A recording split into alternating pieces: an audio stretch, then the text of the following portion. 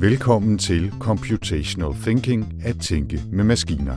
En podcast fra IT Vest om informatik og brugen af komputationelle metoder i forskning, uddannelse og undervisning. I denne episode skal vi igen uden for Danmark og besøge nogle af de internationale forskere, der på vidt forskellig facon undersøger og anvender komputationelle metoder i deres arbejde.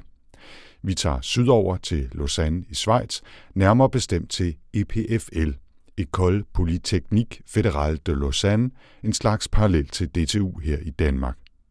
På EPFL finder vi professor Pierre Dillambourg, der blandt meget andet også leder det såkaldte Chili-laboratorium. Og nej, det har ikke noget med tårefremkaldende røde peberfrugter at gøre, men står for Computer-Human Interaction in Learning and Instruction. Det handler altså om, hvordan menneske og maskine arbejder sammen inden for læring og uddannelse, og et sted, hvor Pierre og hans kolleger udforsker brugen af ny teknologi i skolerne. Eller som Pierre siger, Education as Computational Science. Det betyder, at det komputationelle spiller to roller. Dels som analytisk værktøj til at forstå forskellige aspekter af undervisningen, og dels som en metode, der kan bruges til at forbedre undervisningen. Nogle gange måske endda begge dele på samme tid, som for eksempel et særligt mødebord, der kan bruges til at holde øje med, hvem der taler og hvor meget de taler. When people work together, they don't look at the table all the time. They put documents, their coffee mugs, they talk to each other. This information is in the background. But at some point, suddenly the team stop and say, "Hey, Pierre, look at the table. You are completely right." Say, "No, I have not spoken that much," and so on and so on. Vi håber, at de medvirkende internationale forskere kan tjene til både oplysning og inspiration, og at podcasten her kan være med til at danne og forstærke netværk mellem undervisere og forskere, der bruger eller ønsker at bruge komputationelle metoder og modeller i hverdagen. Jeg hedder Anders Høgh Nissen. Velkommen til. Vi skal altså denne gang en tur ned til Alpelandet, hvor vi finder Pierre Dillambourg på den polytekniske læreanstalt EPFL i Lausanne, helt nede i det vestlige hjørne af Schweiz, 60 km fra Genève. Hello, my name is Pierre Dillambourg. I am professor of learning technology. Pierre begyndte sin forskerkarriere med dybt fokus på avancerede algoritmer, machine learning og andre af de computermetoder, der i de senere år for alvor er kommet i søgelyset. Værktøjerne er i den forgangne tid også blevet ekstremt meget bedre, siger han, og gradvist begyndte Pierre derfor også at interessere sig for, hvor algoritmerne kunne anvendes ude i virkeligheden, så at sige. Og her faldt valget hurtigt på ideen om at skabe en bro mellem datalogi og undervisning. Med tiden førte den dobbelte interesse til dannelsen af Chili-laboratoriet på EPFL i krydsfeltet altså mellem maskine, menneske og læring. We are in between two communities. The first community is called HCI, Human-Computer Interaction. They design very advanced interaction techniques, but sometimes they have no much understanding about how people learn. On the other side, you have people in learning technology that do have a better approach about how to teach how people learn, but maybe less creative in terms of designing new interaction devices. So my lab bridges these two worlds by doing kind of very innovative designs, such as, for instance, a table that shows how much people speak in a meeting, because we know that in learning in teams, speaking too much or speaking not enough is not a good indicator of future learning. Arbejdet har ført i mange forskellige retninger. Pierre og hans kolleger på Chili er nysgerrige på alt fra møbler og dysleksi til kunstig intelligens og cloud computing og har kastet sig over dusinvis af projekter gennem årene. It changes every few years. I'm an unstable person. There's been, over the last year, there's been a lot on augmented reality and on robotics for education. But over the previous year, we had a period of interactive furniture, another period on dual eye tracking, so modeling the collaboration between two people by synchronizing two eye trackers. We had been working a lot on what we call classroom orchestration, or teachers manage a class with 35 kids working on a laptop. This is non-trivial. So that we've new topics that evolve by cycle of 5-10 years, but they overlap in some way. Hvis man skal tage et enkelt eksempel fra den store pose, så har Pierre og hans kolleger for eksempel udviklet et mødebord, der registrerer, hvem der taler og hvor længe. Så man kan danne sig et indtryk af, om der er nogen, der dominerer alle møderne, og andre, som aldrig rigtig kommer til ord. Men det er ikke ideen, at der skal vises præcise data med taletider ned til millisekunder. Bordet er et eksempel på det, som Pierre kalder for modest computing, altså en slags ydmyg maskine, der ikke gør meget væsen af sig, men bare fungerer i baggrunden, og som kan nudge brugerne i en særlig retning alt efter behov, for eksempel altså her med at fordele taletiden til møderne mere ligeligt. And why is that modest computing? Well, because we could display the exact speaking time of each other. But no, we give some impression, some imprecise feeling of how much you've been speaking. And then when people work together, they don't look at the table all the time. They put documents, their coffee mugs, they talk to each other. This information is in the background, in what we call peripheral vision. And but at some point, suddenly the team stop and say, "Hey, Pierre, look at the table. You are completely right." Say, "No, I have not spoken that much," and so on and so on. So it's in the background. It's not precise, and it's not smart. Andre eksempler fra Chili-labet kunne for eksempel være Cellulo-projektet, som arbejder med små enkle robotdimser, der samtidig kan fungere som et haptisk, altså et berøringsmæssigt interface mellem børn og digitale læringsplatforme. Robotterne kan for eksempel i et scenarie repræsentere planeter, som kører rundt i baner, der er tegnet på et bord, og som eleverne så kan samle op og lægge et bestemt andet sted på bordet for at få mere at vide om Jorden eller Jupiter, eller hvilken planet den lille hvide terningrobot nu skal forestille. I en helt anden kategori, der finder vi det projekt, de kalder for Chili Frog. De kalder det en slags orkestreringsværktøj, som gør det nemmere at tilrettelægge digital undervisning med styring af fagmoduler, gruppechat, overvågning af elevernes arbejde og meget mere. Og det kan altså bruges både i et fysisk klasseværelse og online. We don't have a clear line to follow. We have these ideas of being very serious about what people learn. So it's not that we do gadgets. We always, anything we do, we test them in schools and we collect data and we try to prove that it's effective for learning. Quite often we cry because the first prototype is not so good and we have to revise our stuff several times. So being serious about learning, but being innovative as well.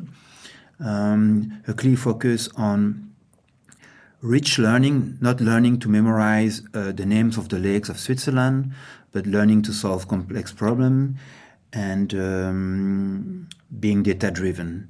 Everything we do is quite data-driven. So we have this kind of style of research that we do, but we don't have a line to follow into what we do. We have total freedom. Så man kan fornemme stikker projekterne i mange retninger. Men det har også noget at gøre med, at Pierre og hans kolleger i høj grad lader sig styre af deres nysgerrighed og får input mange steder fra. Det kan være nye teknologiske muligheder eller et problem, de er stødt på. Noget, der ikke fungerer ordentligt i undervisningen i dag. Pierre foretrækker faktisk at begynde med netop sådan et problem, også selvom det ikke altid er lige nemt i praksis, siger han. My favorite approach is start from a problem, and it's not easy. If you ask teachers, what is your problem? They would say, well, we have not enough time, the students are lazy, blah, blah, blah, blah, blah, blah. It takes about 6 months of dialogue with teachers or with other stakeholders to find a good problem. Lad os grave lidt dybere ned i et af de Chili-projekter, der har taget turen fra problem og indledende idé hele vejen gennem en række forskellige løsninger på problemet til et produkt, der i dag er godt på vej til at blive en selvstændig startup-virksomhed.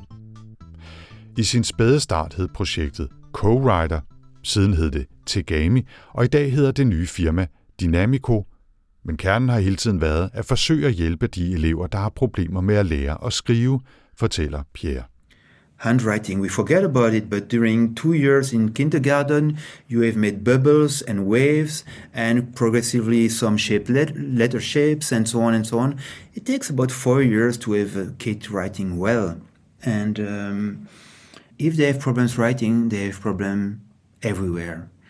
because writing will take all the energy. And if they have a math exercise, they will be slow and late, or the handwriting itself will eat all the cognitive resources. So these kids, some of them are not even 7 years old, I see them, and they are already broken by school because they have handwriting difficulties. En af forskerne bag det, som altså i dag hedder Dynamico, er Thibaut Asselborn. Yeah, so my name is Thibaut Asselborn. I'm French, and I just got my PhD 6 months ago.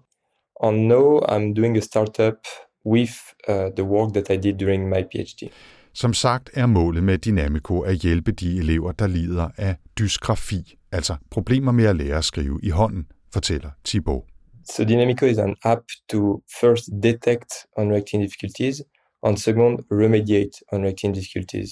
Dysgrafi er næppe lige så kendt som dysleksi, men påvirker op til 10% af eleverne, siger Thibaut. Og i hvert fald i Schweiz kan det tage lang tid at få identificeret de elever, der har problemer med at skrive i hånden, for slet ikke at tale om at hjælpe dem. Dynamico-appen forsøger at takle begge udfordringer.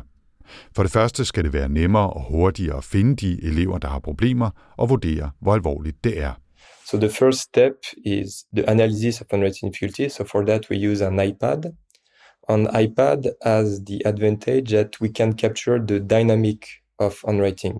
With that, on machine learning, trained with thousands of kids, we are able to detect handwriting difficulties very fast, in 30 seconds instead of 20 minutes in the current test. So we can see where are the weaknesses or the strengths of the kid. If she has problem with the pressure, problem with the speed, problem with the shakiness, and so on and so on.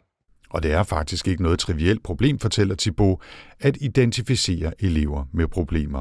Og det kræver en hel del algoritmer og machine learning at få appen til at skelne mellem god og dårlig håndskrift. Normally in machine learning, for example, when you want to distinguish cat from dog, you give example of cats, example of dogs, and you try to do the difference. But here in handwriting, there is many good handwriting. Let's say majority is good handwriting, and a small minority is bad handwriting. So we need to change the way we usually use machine learning to use this information into account. And for that, what we try to do is to say good handwriting is the norm, let's say, and we try to see at which point an handwriting that comes in our system differs from this good handwriting. And that's our metric of handwriting difficulties. But of course, we need for that a lot of data because there is a lot of diversity in handwriting. So that's one of the big challenges. We need a lot of data that comes in our system because we need to take into account the difference of gender, left-handed, right-handed, and different of language as well. So there is a lot of information to be taken into account. Når elevernes skrivekunde, eller manglen på samme, er analyseret, skal Dynamico så tilbyde eleverne øvelser og små spil, som hjælper dem med at lære at skrive i hånden. With the analysis, we can see where the kid has handwriting difficulty. It's more with the pressure, the speed, the tilt. And then we can recommend one particular type of remediation activities. Here, the idea, there is two. First, like when you go in therapy center and you have problem with the pressure, it's almost impossible to train the control of the pressure that is super important on paper. While with an iPad, you can use that. You can use the capabilities of the iPad to train the pressure. So, and the second thing that is quite interesting is that we are trying to gamify all this exercise, because when you have handwriting difficulties, you really don't like to write. So for the moment, like when you are going to therapy center, what you are doing is you are writing mainly, or when you are at school, you are just writing to train your handwriting. While here we are trying to do some games where the kid is learning handwriting, is writing, or is training specific aspect of handwriting without noticing it as a form of a game. So that's what we really try to do. Interessant nok, så var der faktisk en fysisk robot involveret i en tidligere inkarnation af projektet. Pierre og Thibaut og deres kolleger havde identificeret håndskrift som en af de ting, det faktisk er rigtig svært at lære, både for mennesker og maskiner. Og så kan det for mange hjælpe på ens egen kunde at lære fra sig til andre. Så ideen var at lade børn med dysgrafi lære en robot at skrive.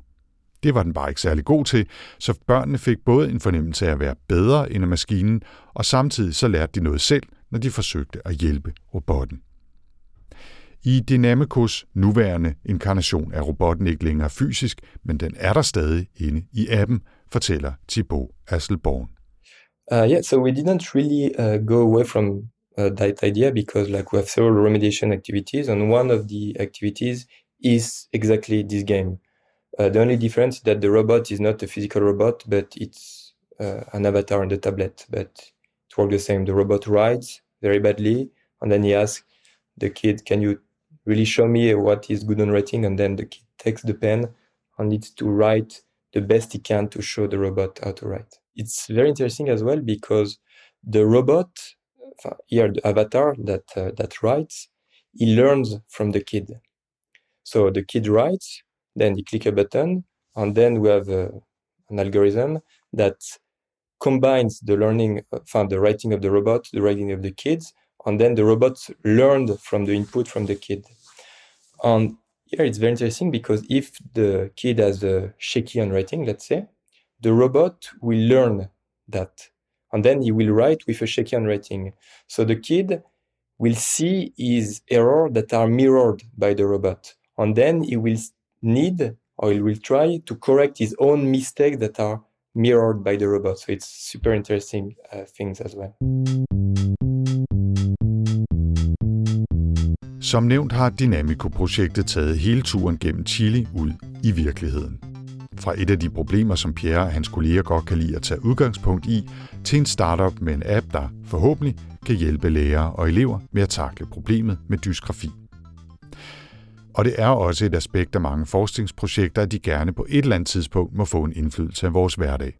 Der skal selvfølgelig være plads til grundforskning, men kan forskningen også give os ny viden, nytte eller anden værdi i vores liv, så er det jo en fin bonus. Det er en af grundene til, at Pierre Dilancourt og Chile-folkene også har hjulpet med at launche den såkaldte EdTech Collider i Schweiz. En not-for-profit organisation, der skal hjælpe startups, som arbejder med teknologiløsninger inden for undervisning, altså Educational Technology, EdTech. Det fortæller her Roman Brügger, der er administrerende direktør i EdTech Collideren. So my name is Roman Brügger, and I'm the managing director of the Swiss EdTech Collider, an organization based here in Switzerland. And with the education and EdTech, I feel I have a more profound impact on society at large, helping kids and students and us to better learn and to better be prepared for the future. Og hvis man nu sidder derude og tænker, hvorfor hedder det en collider, så er det jo blandt andet med inspiration fra den kolossale Large Hadron Collider hos CERN, der ligger i Schweiz, og fordi en collider eller en partikelaccelerator jo fungerer ved at smække en hel masse partikler sammen og se, hvad der kommer ud af det, præcis ligesom Romans Startup Collider også gerne vil gøre det. Ideen er selvfølgelig ikke at smadre de deltagende firmaer til deres bestanddele, men at lade lærere, ingeniører, programmører og forretningsfolk mødes i en slags coworking space med masser af faciliteter og hjælp, og så se, hvad der kommer ud af det. Både i forhold til det enkelte firma, og når det handler om de nye idéer, der næsten uundgåeligt opstår i den slags miljøer. I have a statement that is not from myself, but Jack Ma, the founder of Alibaba, said at the World Economic Forum in 2018, if we do not change the way in how we learn and educate our children and also ourselves, we will have a problem in the near future. And this is true because according to studies, close to 800 million jobs will be either disappearing or fundamentally change in the next 10 years. So there also needs to be changes in education and learning. That's where I feel that education technologies will have a profound, impact on those future skills needed. Collideren har eksisteret siden 2017, og der er sket en del siden da, fortæller Roman. The Swiss EdTech Collider member community has grown from initially 30 startups now to 85 EdTech startups and entrepreneurs. that include mostly small and early stage startups and organizations, but also we have more well-established and hence more experienced startups with us. If I look back to the very beginning, in 2017, at this point, we did see more tools and innovations in the area of pure platforms or learning management systems, where organizations saw the need to have a central platform to combine all, the content in one place. And then after that trend, I would say we have seen more startups implementing and applying gamification elements in their solutions. And then at this point also, we have seen probably more coming augmented reality and virtual reality stuff, innovations, which literally opened new worlds for us. And nowadays, what we see from my perspective is we have more technologies, aiming at learning digital skills such as program and design thinking skills, which are sorely needed for future jobs. A big part, of course, of data analytics is certainly also the increased application of machine learning techniques or algorithms, or in other words, artificial intelligence. I dag er deres fokus mest på AI, machine learning, data analytics og den slags, men uanset om det handler om robotter, kunstig intelligens eller virtual reality, og uanset om eleverne er i børnehave, på universitet eller ude i store virksomheder, så er visionen, at Colliderens partikler, de enkelte startups og løsninger, skal være en hjælp til lærere og undervisere, ikke at de skal overtage klasseværelserne og skubbe lærerne ud, siger Roman Brügger. Sometimes learning something new is very time consuming. And if you look to teachers or educators in general, they are, limited in their flexibility to integrate new stuff. And also time-wise, because, they're constrained to a very, very, standardized curriculum in schools. And at the end of the day, what we want to do is to help students to learn better, more individualized, more personalized, and faster. When I see students that use, our educational robot and they have fun learning and their eyes are, getting bigger and bigger and they play and learn, but sometimes they even don't realize that they learn at the same time. And where does learning happen also for us? When it's really engaging, when it's fun. Of course, it doesn't have to be just a game and a play, because it should always be at the end, something that you need to achieve or to learn. But still, if you can provide some elements that engage a student more, that makes learning fun. Also myself, I learn best when it's really engaging, motivating, fun, then I want to come back and learn more. Ja, læring skal helst være engagerende og sjovt, også selvom det kan være hårdt og udfordrende. Og der er mange forskellige forskere og virksomheder, der forsøger at bruge teknologien til at hjælpe. Men som Pierre siger, så er det en ting at lave nye værktøjer og robotter og apps og skole-virtual reality-universer og smarte brugere og alt muligt andet. En helt anden ting er rent faktisk at få dem i brug ude i skolerne.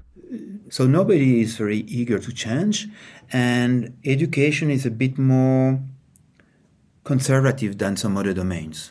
Pierre oplever dog, at lærerne er blevet gradvist mere og mere fokuseret på de konkrete værktøjer og på den generelle målsætning om at give eleverne en digital dannelse og ny viden om teknologiens muligheder og udfordringer.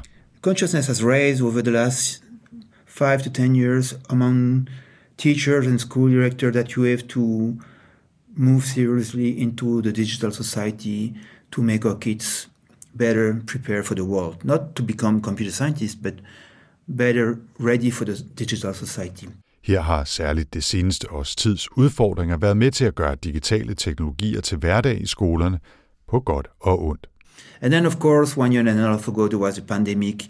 Everybody moved online from overnight, and that helps a little bit.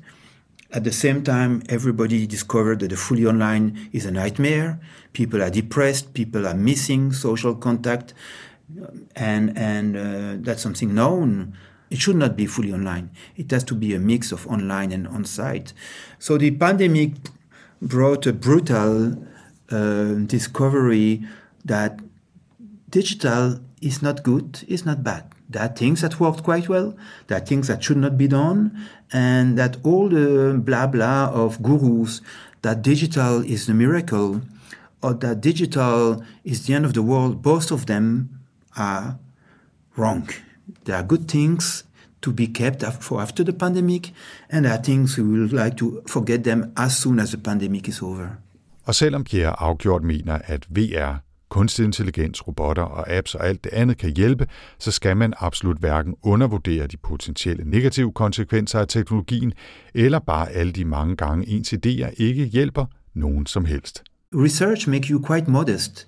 If you do research, empirical research with this technology, you stop making overstatement. You have to be in the gray zone. Og med det nåede vi afslutningen af denne episode af Computational Thinking at tænke med maskiner. Denne gang medvirkede Pierre Dilancourt fra EPFL, Thibaut Asselborn fra Dynamico og Roman Brügger fra EdTech Collider. I vores show notes kan man finde links til Collideren og selvfølgelig også til Chili-laboratoriet og skriveappen Dynamico. Computational Thinking podcasten udgives af IT Vest og er produceret af Podlab. Jeg hedder Anders Høgh Nissen. Tak for denne gang.